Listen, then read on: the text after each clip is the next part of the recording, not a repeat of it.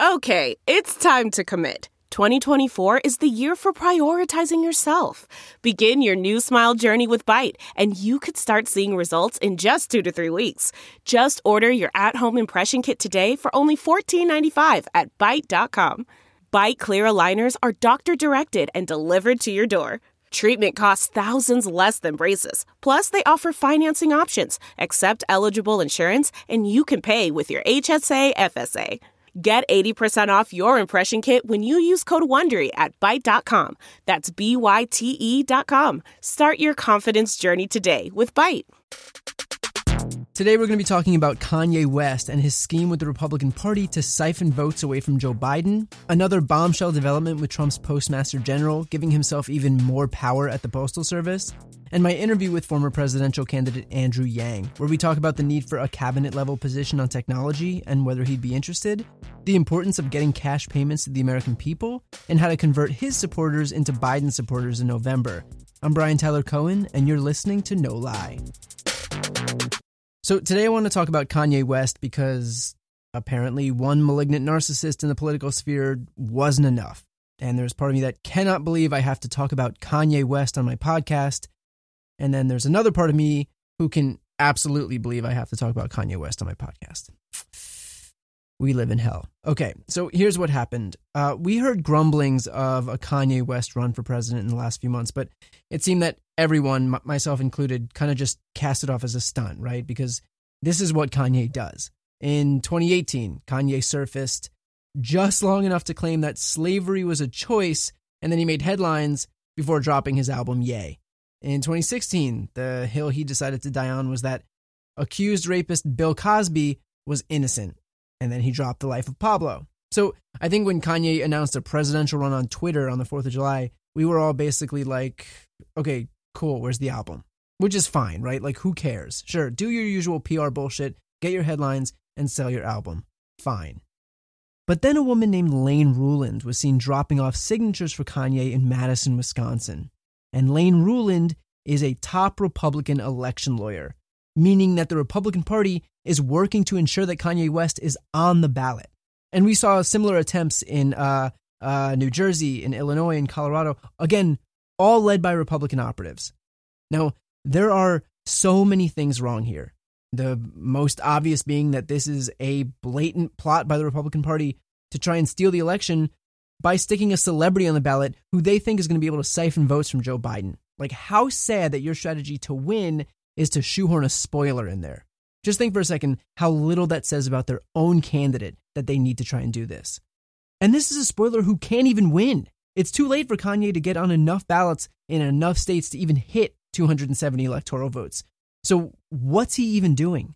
He's literally just a spoiler. He's only there as a tool to siphon votes. But also, you don't have to take my word for it because Kanye admitted it. During an interview with Forbes, he indicated that he was in fact running to siphon votes from Joe Biden. And when he was called out on not being able to reach 270 electoral votes, he replied to the interviewer, quote, "I'm not going to argue with you." He then went on to claim that he's designing a school within the next month and is also meeting with Betsy DeVos about the post-COVID curriculum.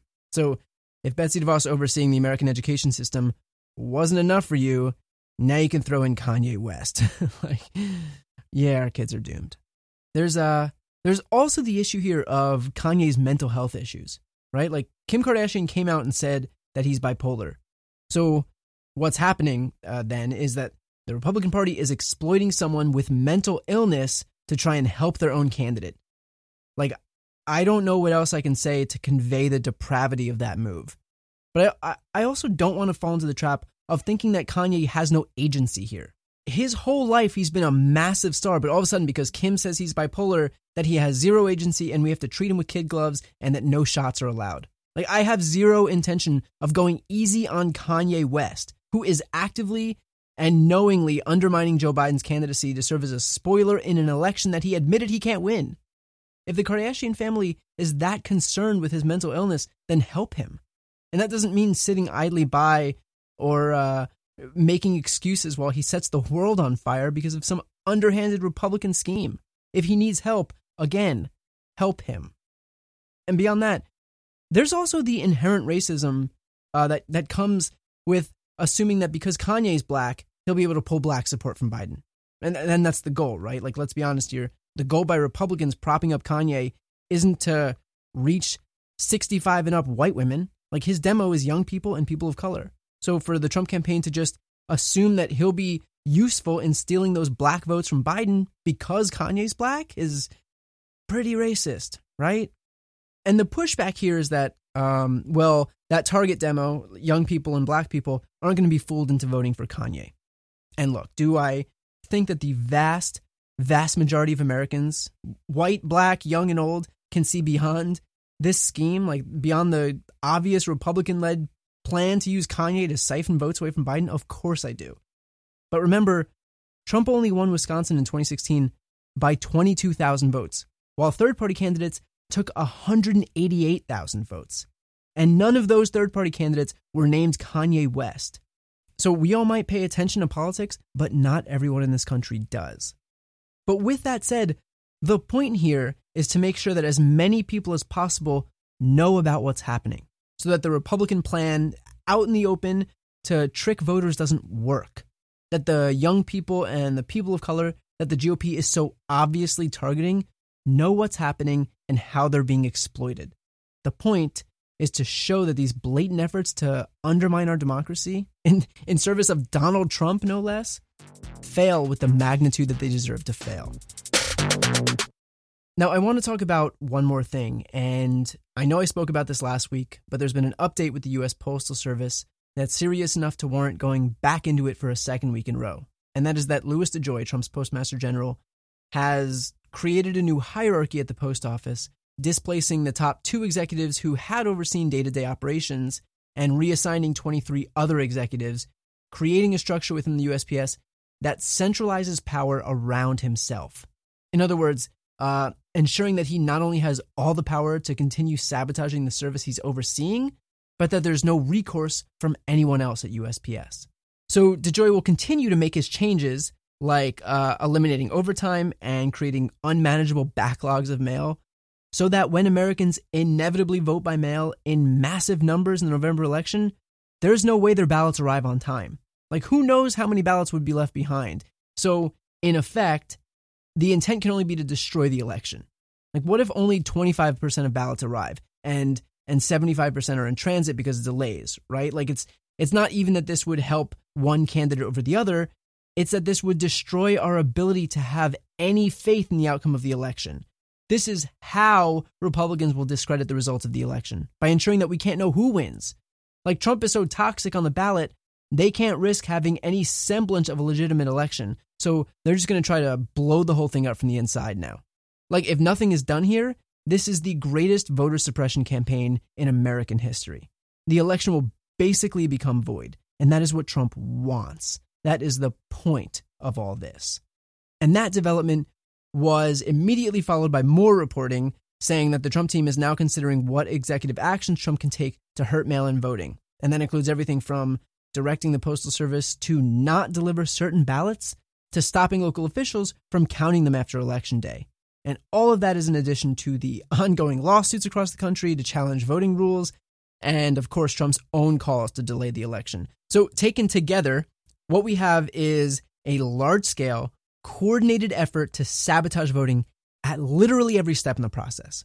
From lawsuits preventing mail-in voting from being allowed, to Trump's lackey, Louis DeJoy, purposefully stopping the mail from arriving, to trying to take executive action to ensure that votes aren't counted even if they do arrive. And look, I've always been a proponent of people being able to put pressure on Republicans. Like, people calling Republican lawmakers and senators are the reason that we still have the ACA. But what we as regular people can do has our limits. And the fact is that the GOP is beyond being swayed by a public pressure campaign. Like, we're beyond being able to shame Republicans into doing what's right. And not only that, the whole process is designed to help them, to keep their party in power. So if you think that they're going to respond to any public pressure, you're kidding yourself. So the fact is that congressional Democrats need to act. They need to do something about this today, yesterday. If we wait until October or November to figure this out, it'll be too late. Like, this is already happening. This is not theoretical. It's reality. It's happening right now. So congressional Democrats need to act. They need to use their inherent contempt powers to bring DeJoy to testify, and to do it now, not in mid-September when he's supposed to come, and he'll have 6 weeks to continue sabotaging the Postal Service. It needs to be now. They need to pass legislation codifying timely mail delivery, even if that means paying overtime. And they need to include USPS funding in any forthcoming relief bill. So if relief is going to be passed, then full funding for USPS needs to be there, and it needs to be non-negotiable.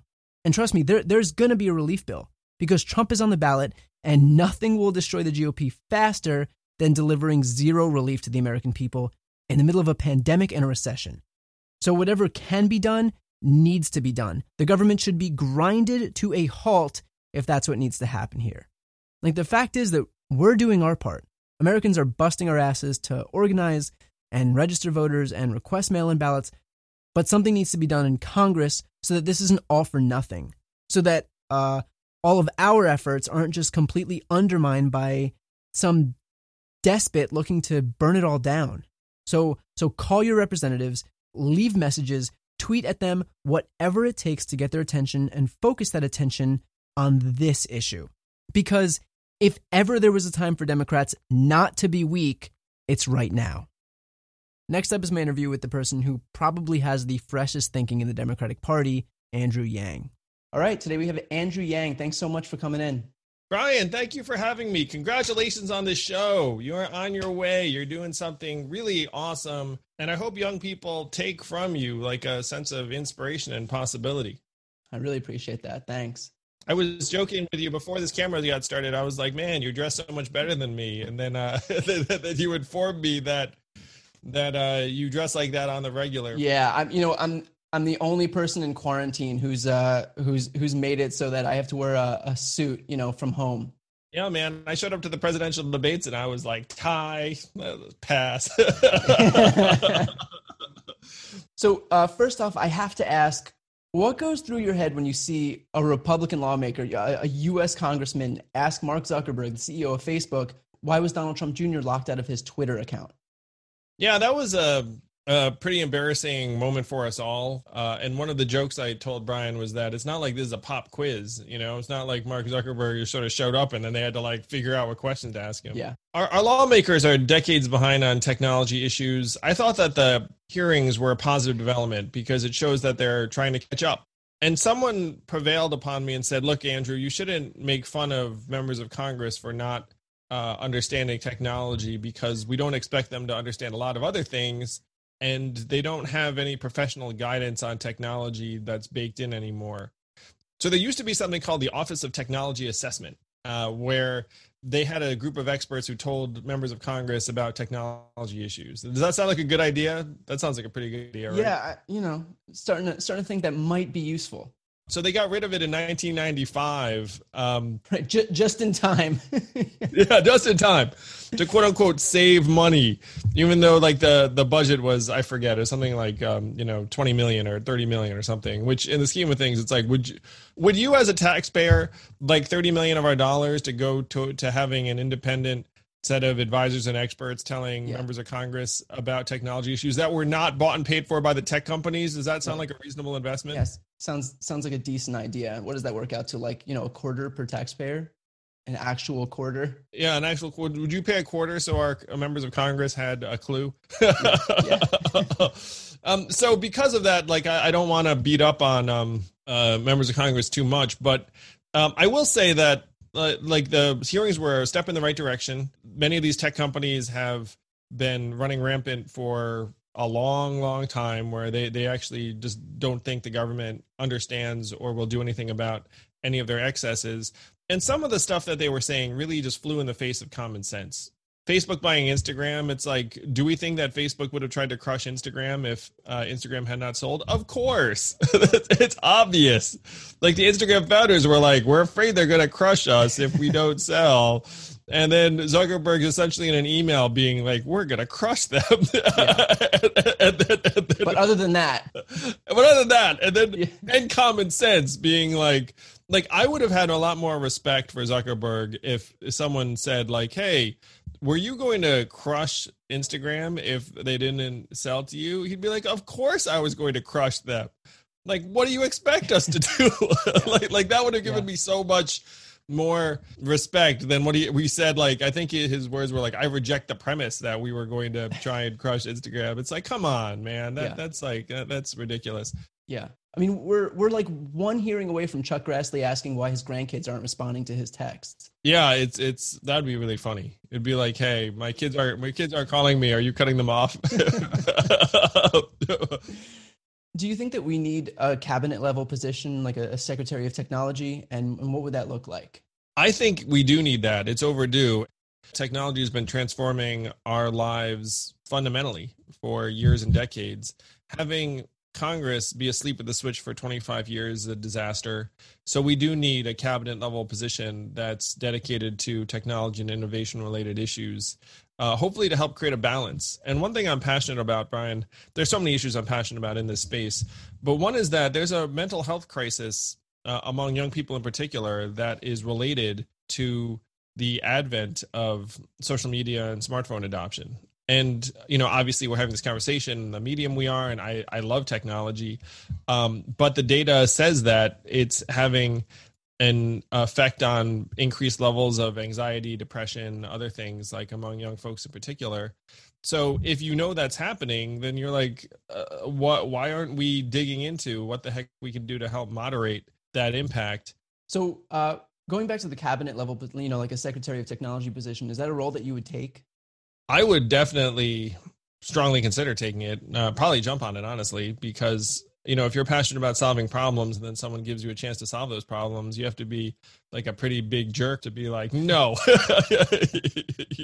like that's, so I would be thrilled to be the first person to fill that kind of role. And the goal would be to try and get some real change through that helped modernize our approach to a lot of these issues, really for, again, your sake and the sake of your generation. We have left your generation such a bill of goods on so many levels. Like it's total. Noticed. Yeah, no, I mean, if you didn't notice. And the worst thing is we've actually sort of left it at your feet, been like it's somehow your fault, which I always thought was deeply, first, wrong, and second, immoral, really, because, it's like if you're a young person, you're like, I just got here. Like, how the heck could I be responsible for this mess? But what I say to young people like you is that you're not responsible for this mess we have left you, but we need your help to clean it up. I mean, and is that fair? No. But it's not going to get cleaned up without folks like you leading the way. Would you like to see any other cabinet positions created that would bring us into the 21st century? I think that in a way you might want to try and have someone dedicated to each major issue that you care deeply about. Because what happens is, like, if you become Secretary of Commerce, let's say, you inherit 40 to 50,000 employees at an agency. Like, you become tasked with operating a very large bureaucracy, and that consumes a lot of your time and cycles. So can you imagine there possibly being like a secretary of addressing climate change, or a secretary of or taking on like really big macro issues to try and move us in that direction? I think it may be a good idea. You'd probably need to adjust the cabinet somewhat, because right now, again, most secretaries have like a major agency that reports to them, and you don't necessarily want to stand up like a new agency for every role that you'd create. But I think it may make sense if we want to try and move things in a better direction. Well, I think also, I mean, like, yeah, it would be a major, structural change, which especially for cabinet level positions, we don't see frequently. But, I think one of the only reasons that we wouldn't see this is just because of the power of stasis. And I think as long as we're able to push through that, then we would be able to, make structural changes like that, like creating a Secretary of Climate. The power of stasis is unfortunately very, very real, and it's tough to overcome in a lot of contexts. So I love it. Look at this. We're reinventing government on this convo. And, but we genuinely should be having these kinds of conversations, I feel, because the fear that I have and many people have is that DC is decades behind the curve. on many issues. Like if you went to even a congressional office and you saw the technology they were running, you'd be like, what the hell just happened? Like you think you just walked into like the 1990s. Yeah. And so you get that, like it's kind of stuck in time, and we should be looking at ways to try and speed it up. Like I personally think that one of the things that might make a big difference is like the physical plant and infrastructure, where if you go into some of these buildings, they're like, a member of Congress said to me, it's like you enter like this like Roman legislative type place, and you just feel like you're never actually going to change anything because like it feels kind of fixed in the past. Yeah. And so if you can imagine putting everyone into like a modern building where like maybe you could even design it so that folks instead of like being isolated from each other, like they're forced to interact with each other in different ways. Like, you know, there are things you could do that might help change the culture of government. So you rose to prominence championing the issue of UBI, and we're going to get to that. But there are clearly parallels between UBI and the Democratic proposal put forward by Kamala Harris and Ed Markey, both of whom I spoke with in the last few weeks. You have such cool guests. Look at this, yeah. Brian. Well, I appreciate it for them. Thank Senator Markey and Harris for. This is the place to be. Look at that. Like, if you want to talk to young people, you got to get on the Brian Tyler Cohen show. So says Andrew Yang, yeah. Kamala Harris, and Ed Markey. Yeah, I'm thrilled that they're championing the cash relief plan that they're all over. Yeah, so can you speak to the importance of that bill passing for the American people? Because, I mean, you know, as a champion for UBI, I feel like no one is better positioned to be able to speak on getting, you know, cash relief to Americans. Yeah, and it's not just me and Kamala and Ed. At this point, 74% of Americans believe that we should put cash relief into people's hands during this pandemic. And in 2020, I feel like 74% might as well be 98%. You know what I mean? Like, what can you get 74% of Americans? A majority of Republicans agree with cash relief. And this is really one of the heartbreaking things about our time is that you have the people, let's call it 74% of Americans, common sense are like, hey, yeah, like we're all stuck. Like, let's get cash in people's hands so we don't have to worry about feeding our families. And then you have this massive level of corporate interest and lobbyists and the entire influence infrastructure. And then you have legislators. And so you would think, well, if 74% of us are for cash relief, then why don't they just pass cash relief? Like, what is a political downside, for example? It's like, you know, you could come back to your district and be like, hey, a great thing, like, you know, helped keep everyone's doors open, right, and children alive. And then there's somehow at this point this barrier. And so I'm thrilled that Kamala and Ed are championing that cash relief bill. I'm doing everything I can to pound the table and say, look, like, we need this really badly. I'm the numbers guy. And if you look up, you can see that there are tens of millions of jobs that are gone, and almost half of those jobs are gone forever. So imagining that they're all going to just snap back to normal like a rubber band, it's ridiculous. It's not the way the economy functions or these organizations function. And for the young people watching this too, a lot of you didn't get your $1,200 check because you didn't qualify because you were a student, or, you know, you didn't file taxes at a certain level or whatever it was. And that was nonsense too. It's like, do you not need some money to help pay the bills during this time? Of course you did. We should have been much, much bigger about our approach to cash relief. And my big concern is that we're going to see terrible things happen to many, many families in the United States, and our government still is not going to be responsive. I mean, it's happening right now. So I certainly applaud Kamala and Ed in the Senate. And then in the House, it's AOC, Tim Ryan, Ro Khanna, and others. There are about 40 co-sponsors in the House. So I'm fighting for it every day. Like, every day I'm trying to get people to sign on to that bill.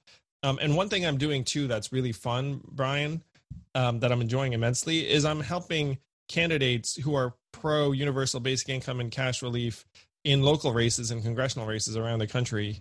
So there's a guy named Adam Christensen, who's not even that much older than you, I think he's like 26. I don't, you seem like you're about that age to be, who's running for Congress in Ted Yoho's district, like, you know, in Florida. I think Adam's going to win his primary, and I think Adam's going to be poised to become like a voice of your generation. Well, yeah, especially because Ted has made himself quite the target by deciding to voluntarily attack AOC. Like freaking berate a colleague in the hall. Like, what kind of asshole do you have to be? Yeah. Like, no, really, it was bizarre. Imagine it was anybody else in work. Imagine any other colleague, any other place in this country doing what he did, and imagine keeping your job. Yeah, in the office, if you did that stuff and it was caught on film, it'd be like, like gone. Yeah.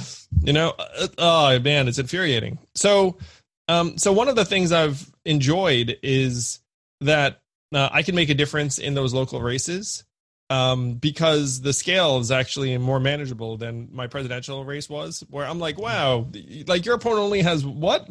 Like, how many votes do you need? Like, like you have to raise $1 million. Like, that doesn't sound so bad. Like things like that. So we actually had some very positive results even earlier this week in some races. And so I've been really enjoying that. And I'm pushing for candidates who are pro cash relief and often universal basic income. So you've said that before, that all the jobs lost to COVID aren't going to just snap back like a rubber band, and that we need bigger structural change to benefit the middle class. What does that look like? Well, there are big things that we need to do right now, in my opinion, like cash relief. And then there are the big structural changes, many of which that Joe is already proposing and trying to make a reality, which I love because I believe Joe's going to be our next president. And so we have to start thinking about what the plan is to rebuild the country in the wake of all of this devastation wrought by COVID.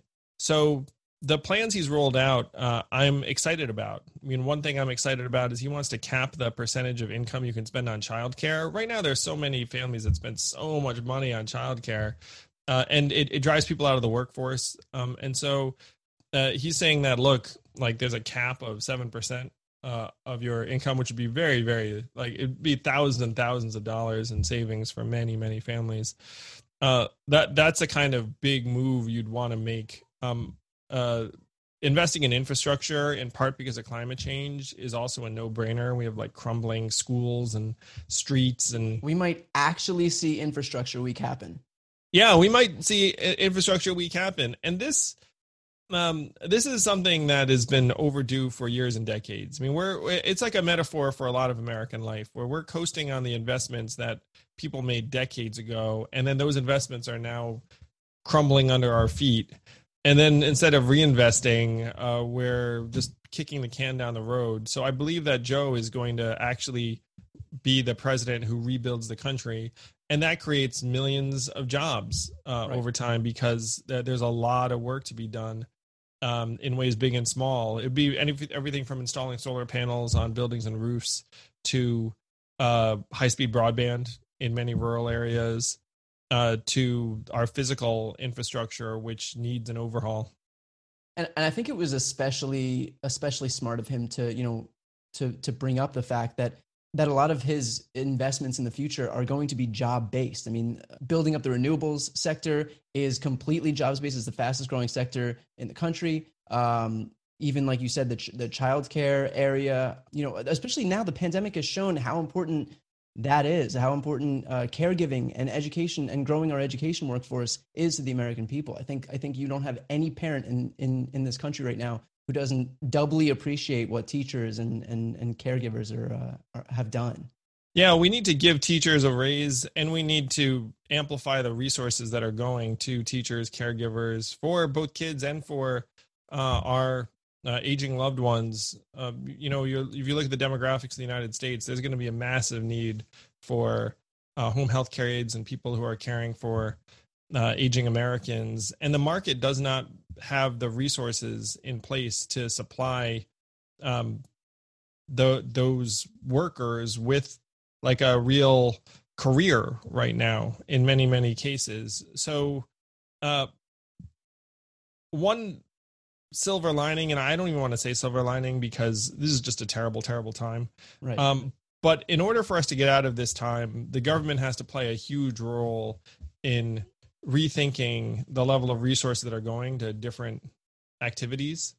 And hopefully we'll take that opportunity. We'll go big. And my conversations with Joe, he's deeply empathetic and concerned about what's happening to middle-class families and working-class families. And he recognized that we need to go big. And one thing I love about the prospect of Joe as president is that everything he says immediately becomes the new reasonable, or the new center in terms of like macro investments. So if he says, hey, we're going to spend $2 trillion on renewables and fighting climate change, all of a sudden that's like very reasonable. Yeah. Whereas if someone else had said it, then people would be like, oh, that's like, too extreme, far socialist out. And yeah, exactly. Even though it's obviously overdue. Look, regardless of who anybody out there voted for, who your first preference was, Andrew Yang. I'm kidding. There is a huge benefit to having Joe Biden on the ticket, and that is that he comes with this sense of reasonableness, right? So like when he says something that could otherwise be construed, if AOC said something, people would just deride her as being a far left socialist. But I don't think you'll find a bigger fan of AOC than me, but when Joe Biden says it, like you said, I mean, like he imbues a degree of moderation to something, so that and it does help. I mean, especially when we're trying to win the most important election of our lifetimes. I think what you just said is spot on. I'm an AOC fan too. I've spent a little bit of time with her, and we worked together on a few positive initiatives online. The message and the messenger really get tied together. And in a way, it's very unfortunate, because you're like, what the hell? Like, she just said the same damn thing. But like if the challenge is getting Joe and his administration on board with something, and then if they're on board, then it happens, that's actually like a very reasonable challenge in a way, because then if you get them on board, then it happens. Like that's actually a much better place to be than, for example, right now it's like you can't get this administration on board with just about anything. So there's that, and that's the real choice we have. Yeah. But I think that he has the chance to do things very differently in a way, because he doesn't represent like change. Like he can become like a change agent just by making the change happen. Yeah. So I do want to talk about automation for a second. One of the regions hit hardest by automation is the Rust Belt, all the states that put Trump over the top in 2016. Do you think that the fear of automation there, or actually the beginnings of automation there, helped him win, given his populist rhetoric? Yeah, 100%. That's one reason why I ran for president myself, is that I think we automated, well, I know we automated away 4 million manufacturing jobs that were primarily in Ohio, Michigan, Pennsylvania, Wisconsin, all the states he won. Iowa, Missouri, also he won.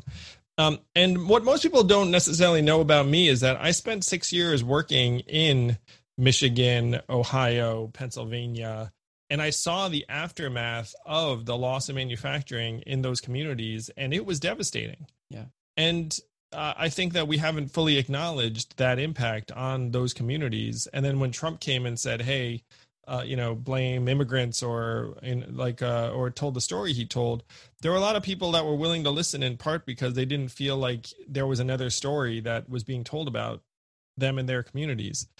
And what happened to those manufacturing jobs is unfortunately shifting to retail, to food service, to eventually transportation. I mean, when you get to self-driving cars and trucks, that's going to be devastating for literally millions of truckers. I think one of the biggest sectors in the U.S. economy is truck drivers, if I'm not mistaken. Yeah, it's the most common job in 29 states. There are over 3 million truckers in this country. And then there are over 7 million workers in truck stops, motels, and diners that rely upon the trucker stopping and getting out and going to sleep or getting a meal. So if you automate any proportion of freight, you're looking at millions of jobs being diminished or lost. And we've seen this movie before. To me, we did that to the manufacturing workers in the Midwest, and those communities have not recovered. And we're primed to do it to the most common job in this country is retail clerk. And you can see that retail is dying before our eyes. 30% of malls are closing. The average retail worker was already not exactly making a great living, and they're making like $10 an hour oftentimes. But now you even kick that away, and so the automation freight train is bearing down on more and more parts of our economy. And I think it led to Trump winning in Michigan, Ohio, Pennsylvania, Wisconsin, Missouri, Iowa. And it's something that we have to be much more forthright about trying to address. So the thing is, like, Trump can't run on that anymore because he didn't actually do anything to save those manufacturing jobs in the Rust Belt. The region saw, I think, like 16,000 lost factory jobs just in the last year. Can you talk on what Biden will be able to do where Trump had promised and failed? And you can see Joe is up in all of those states, in part because Trump did not do what he promised to do, as you said. And I think right now the folks in the swing states are regretting voting for Trump in many ways because it has not helped them. Right. And they're going to give Joe a chance to try and do things better and differently. And Joe's vision for the economy is an inclusive one. He wants to invest in small businesses around the country. He wants to provide a path forward for the middle class. And this was even before, he was the nominee. Like, we'd have exchanges during breaks in the debate where he would talk about his fear for the middle class. And so if you're a middle class voter in one of those swing states, Joe wants to rebuild the economy in a way that includes you, and wants to do it in a genuine way, not by demonizing others or telling like a story that makes you feel a certain way but doesn't solve your problem. Right. I mean, you see this from the right time and time again. The only way they push forward is, through the politics of fear. That's all the Trump campaign has, right? So for them, when all you have is a hammer, everything looks like a nail. So they just keep, they only know how to demonize people, how to divide people, how to exacerbate, otherness. And I don't think we've seen that from the Biden campaign at all. And that's why they're up in most of the states around the country, even states that really Democrats have no business being up in. Yeah, Trump's nonsense is not working anymore. So that's one other silver lining you can take, is that it's clear he sees it. Like, he's just casting about for whatever ridiculous. Wait, so are you saying you don't think that the suburbs are going to be abolished? Yeah, exactly. Like, or whatever nonsense like he'll try and spout about anything on his mind that hating God. Yeah, hating God. That's what I was thinking of when you said that. I was like, I don't think that anyone thinks Joe is either hurting God or, I think that's what. Especially, like, first of all, it's ridiculous. But second of all, like, to come from Donald Trump, of all the messengers that this can come from, I don't know if you've heard like, one of a dozen of Trump's responses about the Bible, but I don't know that he's exactly the best messenger to be giving lectures on, religion, faith.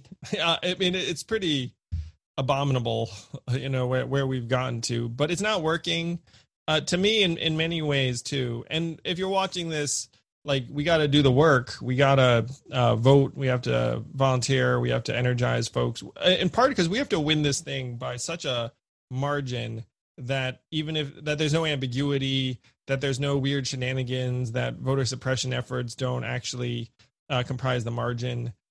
So we got to win by a lot. Right. And so, the fact that I'm being very positive about Joe's chances, which I'm very positive about, we have to work for it and make sure that we leave nothing off the field. And that's something that I hear from almost everybody I speak with, that we have to, win by such a margin that because everybody knows the guy is going to, question the results of the election and cast doubt and try to discredit the results. We have to overcome that by just voting in such massive numbers that there isn't any doubt that it's, a complete repudiation of Donald Trump and everything that he stands for. Yes, let's do it.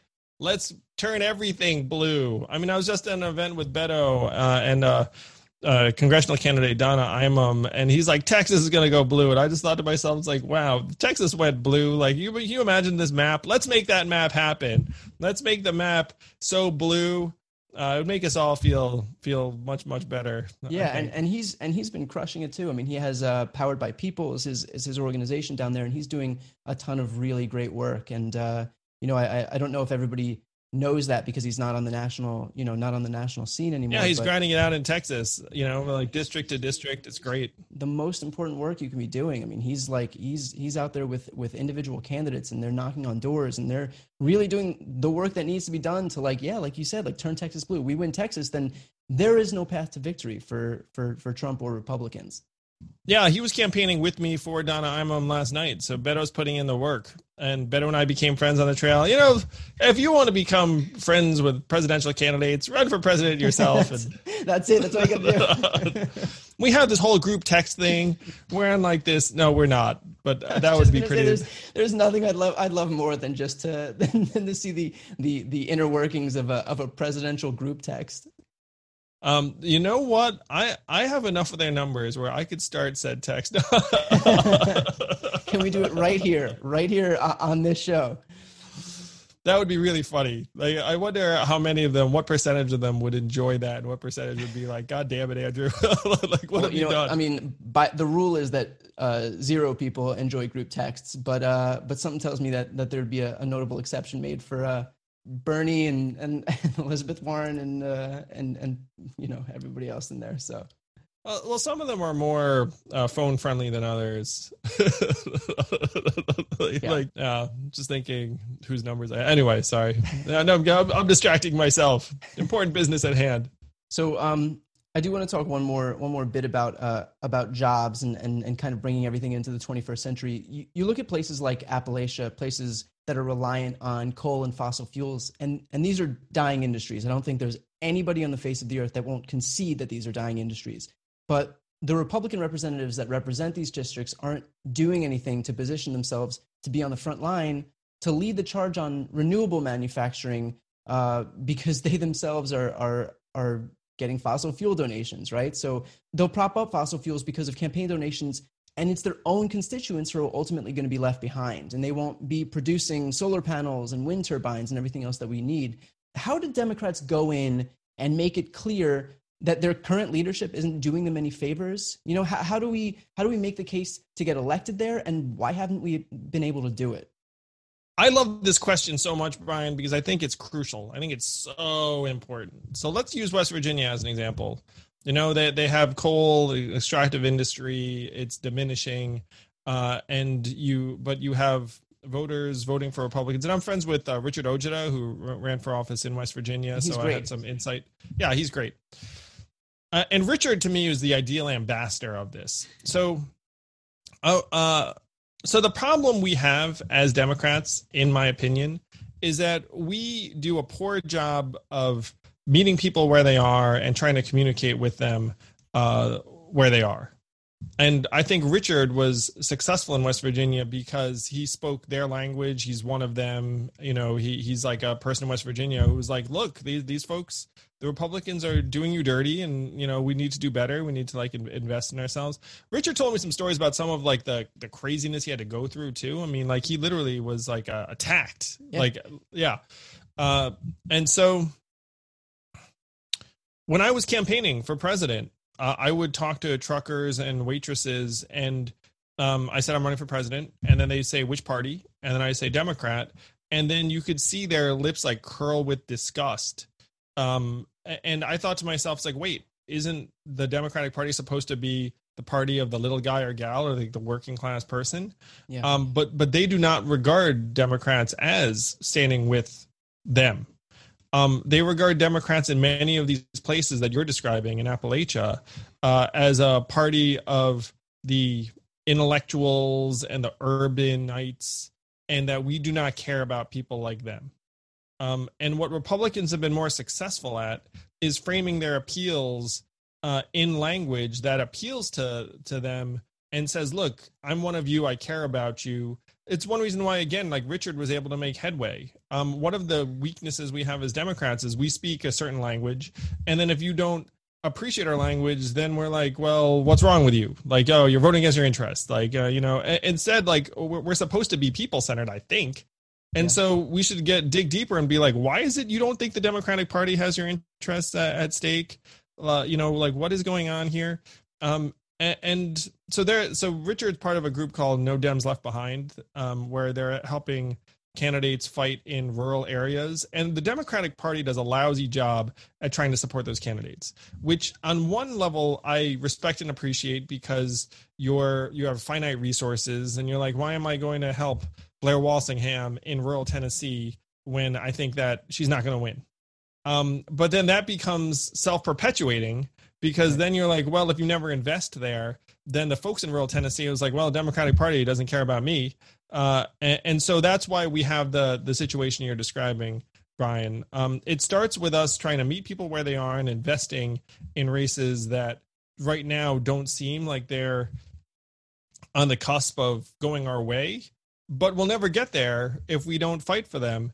And this is one thing I think Beto demonstrated in 2018, where people thought Texas, like, oh, it'll never go blue. Right. And then he excited people, met them where they were, came within a hair's breadth of winning statewide, which has been the greatest thing in the world.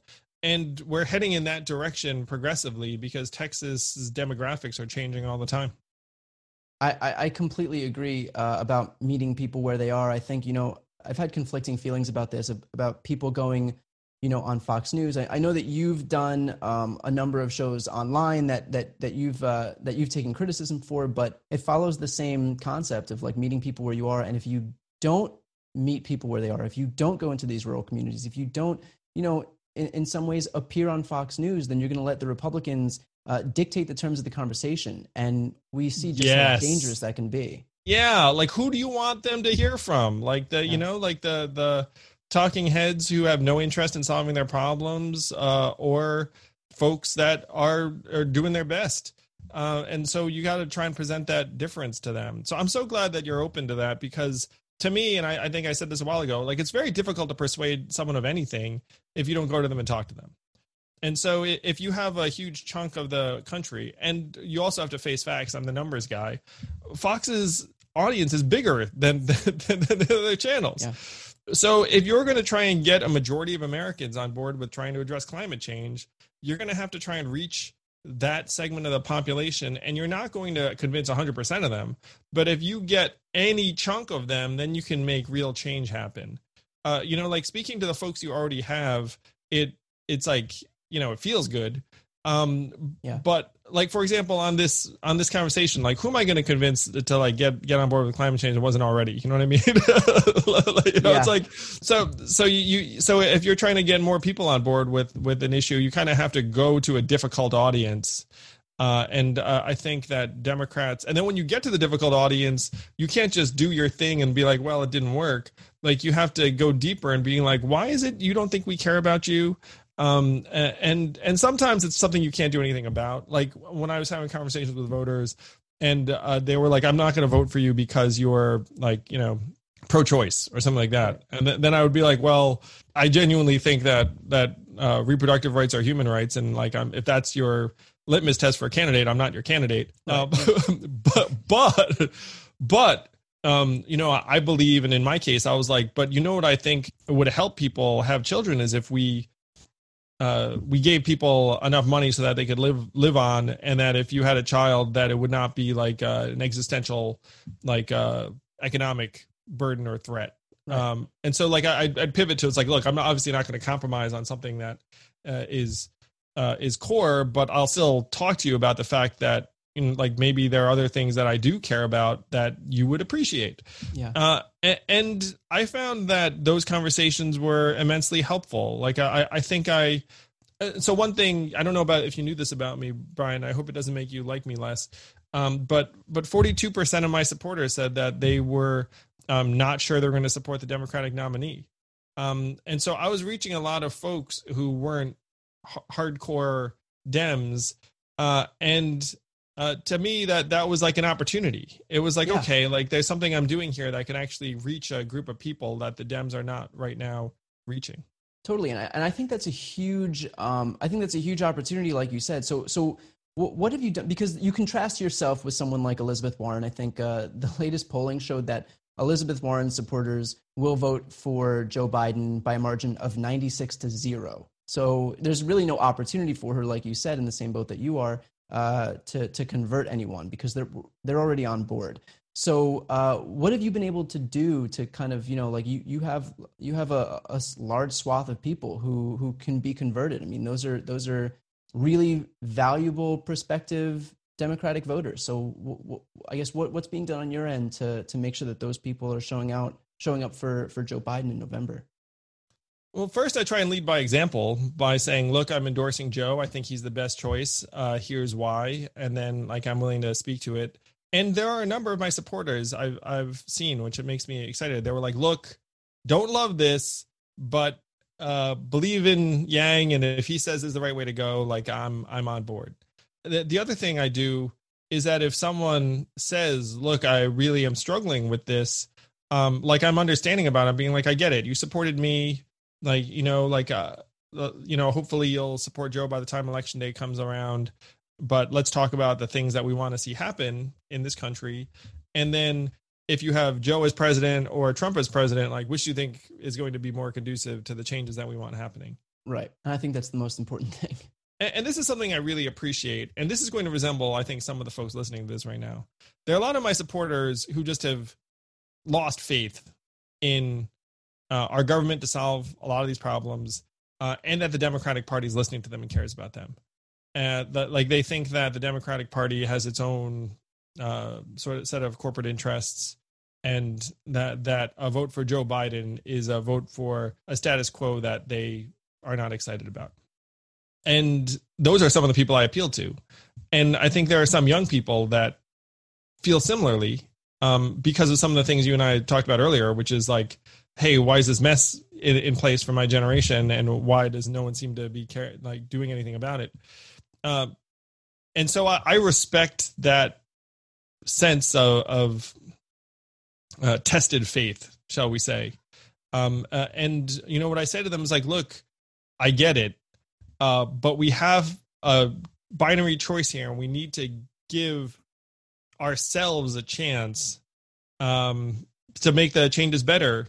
And then really in many ways the challenge begins, Brian, because we have to actually live up to the faith of those people. If a bunch of people bite down and say, look, I want to believe that the Democratic Party and Joe will solve these problems I see in my community and make my life better, then we have to fight to actually make that happen, because that is what I saw when I campaigned, is that just a lot of people have lost faith.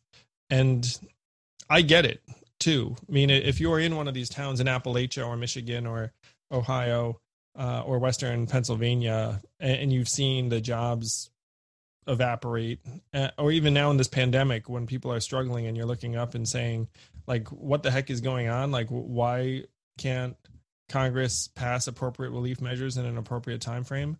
It gives you a real sense of